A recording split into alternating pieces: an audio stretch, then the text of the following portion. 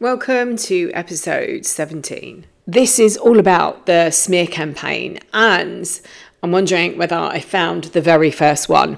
I'm co-hosting an event with a friend and colleague at the moment. Did speak about it, touch on it last week, and I will put the link below. I think we're at day 9 at the moment. But they're small chunks, they're easy to pick up and listen to and follow. And it would be easy to, if you want to join now, it would be easy to get to the next section. So doing some work with some of the archetypes that are associated with the project, I discovered the story or another story around Lilith. And I want to talk about that. And also another archetype, Persephone. Welcome to the Mindfuckery podcast, which is featured in FeedSpot's top 10 of emotional abuse podcasts. I'm your host, Elizabeth. In here, we explore areas that others fear to tread.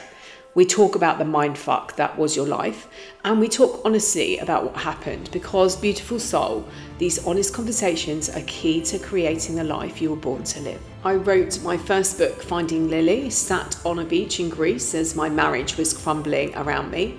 My second book, The A to Z of Emotional Abuse, followed as I discovered a new language, words and phrases that I had no idea existed, but began to realise had been my reality. And my third book, Divorce Matters, has been written to support you through this process. It's an important stage of the healing. You can get the closure you need, heal the emotional wounds, and because your divorce matters are important as well, getting the information that you've been told to not ask for. And you can start to create the life you deserve to live. I'm the founder of the Divorce Sanctuary and Wound Talking. I've been a woundologist for over 20 years, working with past life wounds, clearing ancestral trauma, and working with this life wounding. And I'm on a mission to help educate as many people as I can on the effects of trauma on our lives and our children's lives, and healing the wounds of our mothers and fathers. It stops here, it stops now, and it stops with us. So, welcome along for the journey of a lifetime. So this week, I want to talk about the smear campaign. The reason being is that I've been, as I said, running or co-running this project with a friend of mine and colleague, and it's still going on. It's going on until the beginning of September. I was doing the research on a couple of the archetypes as we're following this journey. What we're doing is it's a journey of going inwards. It's a journey of healing wounds. And the two archetypes on this first part of the journey are Persephone and Lilith. So I started doing the research for Persephone, and I started to see the links with loss of power and control and things like that. Persephone is a young child or young woman, and there's a bit of an obsessive love that her mother has for her. Possessive, controlling, whatever word that you feel. So there's this love that's going on. And her uncle, called Hades, who's the brother of her father, sees her and instantly falls in love with her. And he asks her mother, Demeter, who's the goddess of nature, if he can marry her. And she says no. And he falls in love with her and he decides to kidnap her. So she's out one day gathering flowers. Weirdly enough, she picks up a narcissus and the earth opens up. His chariot comes up with his black horses. He grabs her and takes her down. The people that she's with, they don't even see what's going on. And she's disappeared in a flash. Nobody can tell her mother what's happened. And she hunts everywhere looking for her daughter. Eventually, she tracks down Helios, the sun god, and he tells her what's actually happened and that her daughter has been dragged into the underworld. So she takes a stand. She decides that she's going to go and mourn the loss of her daughter, and she's not going to do anything with the earth. And the people then turn to Olympus and say, look, we're dying. Our crops are failing, our animals are dying. They make contact with Hades. Hades and Zeus get together. And Zeus says, let's sort this out. Prior to doing that, Hades gives Persephone a pomegranate or some pomegranate seeds to eat. And in ancient mythology, to eat the fruit of one's captor meant that you return to them. So they come before Zeus, and she says she wants to return back with her husband to the underworld. And hearing of this, Demeter is horrified. She says she's been tricked. She would never do that. So Zeus then says, okay, well, let's split this at 50-50. So she can spend half the year with her mother and half the year with her husband. So she has no voice. Her power's been taken away, and she is tricked in some way. Other elements to this as well. She has an affair with Adonis, who's also having an affair with somebody else. And so there's this balance in her life of this splitting or sharing, or not being perhaps good enough. There's another part of the story which talks about how she kills a nymph, and I can't remember whether it's a wood or a water, and she is being taunted by the nymph, who's saying that she's prettier than Persephone and she's better than Persephone because she's having an affair with Persephone's husband. All intertwined, isn't it? However, what I'm saying is, so she, with this water nymph, she somehow, I can't remember how she kills her, but she turns her into a mint plant. But this story of loss of power, somebody making decisions, handing over power, it might not even be because Persephone, being a young woman, that choice was taken away from her. She was kidnapped, and then there was a fight for her attention and love between these two people that were quite prominent in her life. Zeus has made this decision on her behalf. This is her father. He's made a decision that she can split her time. So is he fearful of his brother? Scared of his brother? Is he scared of his wife? I don't know. I'm just asking these questions. The next one that I was investigating was Lilith, and this is more the smear campaign. So I'm looking at the moment, like our loss of our power and handing over and how we can link in. I've done quite a few videos on this that are on YouTube on stepping into the power and using the power of things like the warrior and the lover as sage personality archetypes, and by using and understanding the power of them. So Lilith is the first wife of Adam. They are made at the same time from the same dust. They were created together. And then Adam started to want her to do things his way.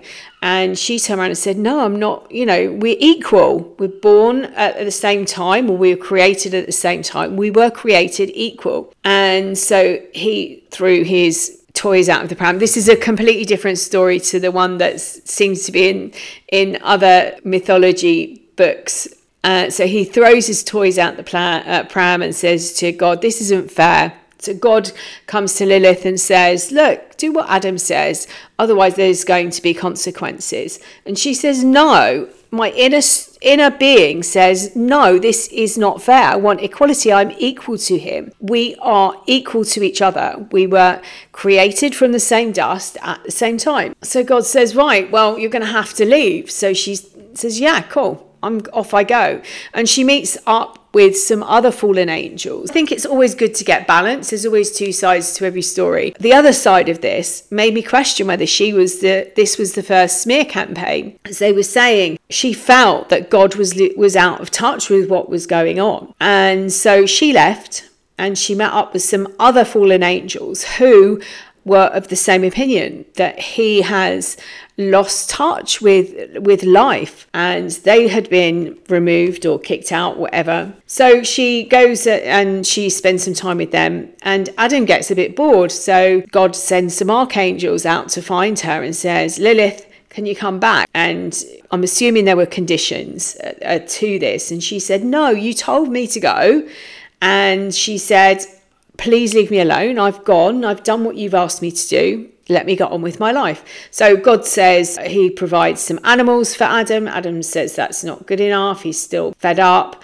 So he puts Adam to sleep. He takes his rib and he creates Eve from the rib. Now, the next part of the story, again, there's slightly conflicting elements to this, but the next part of the story is questioning whether Lilith is actually the serpent in the Garden of Eden. And she turns around and says to Eve, look, actually, this is what's going on and this is what happened. They're trying to make you subservient. I said, no, if you go over there, there's a tree. That tree is a tree of knowledge. Go and eat the fruit, find out what's really going on. They don't want you to have this knowledge. As I said, this is another side, a different version of events. Listening to this and finding out this story, it made me question whether Lilith was the first smear campaign. Lilith was actually about standing in her power and equality.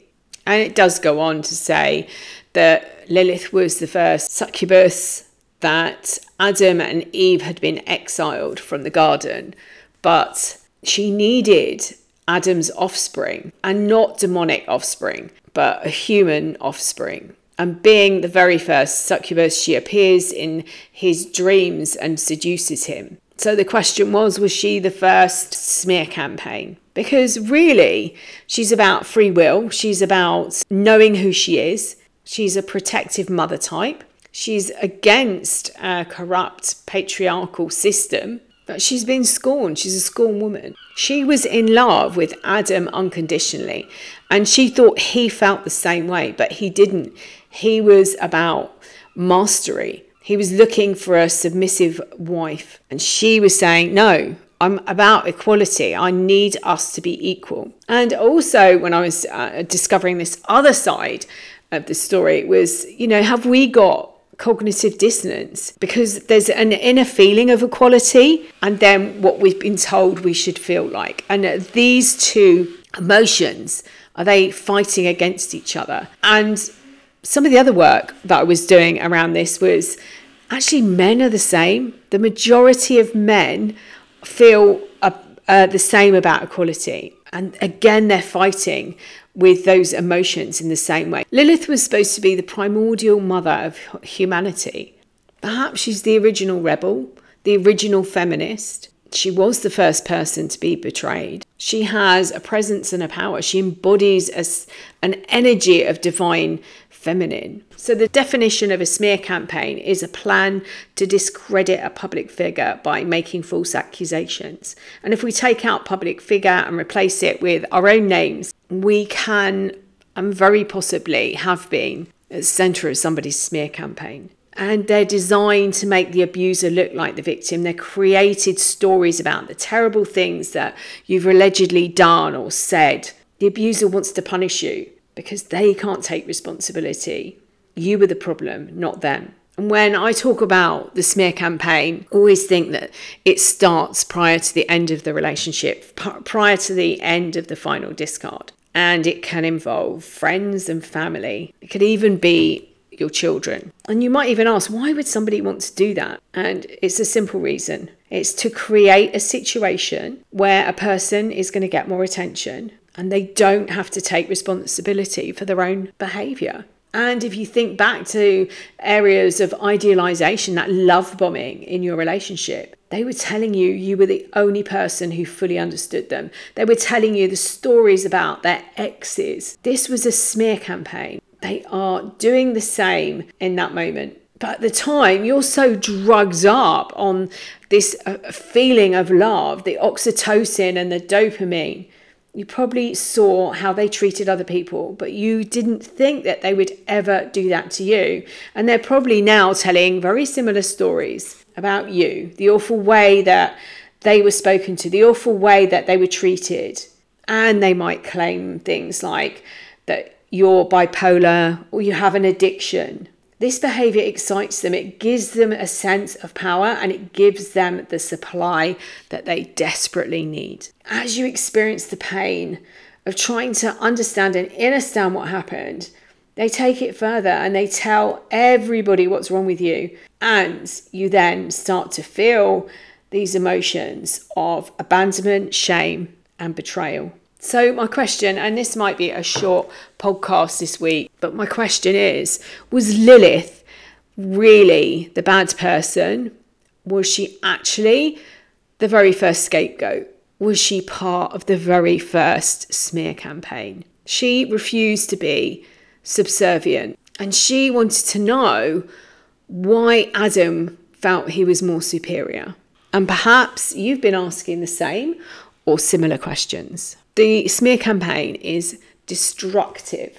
It's soul destroying, and it's meant to be that way. It's meant to have you questioning, was this my fault? Believing this was all your fault, and this is about the ultimate power and control. I'm going to put a link to the course that I'm running with as my friend colleague in the links below. If you'd like to join us, you're more than welcome. It is free. There's something going on every day up until the very beginning of September. I think it's the 3rd, running up to it. Might be a few days after that.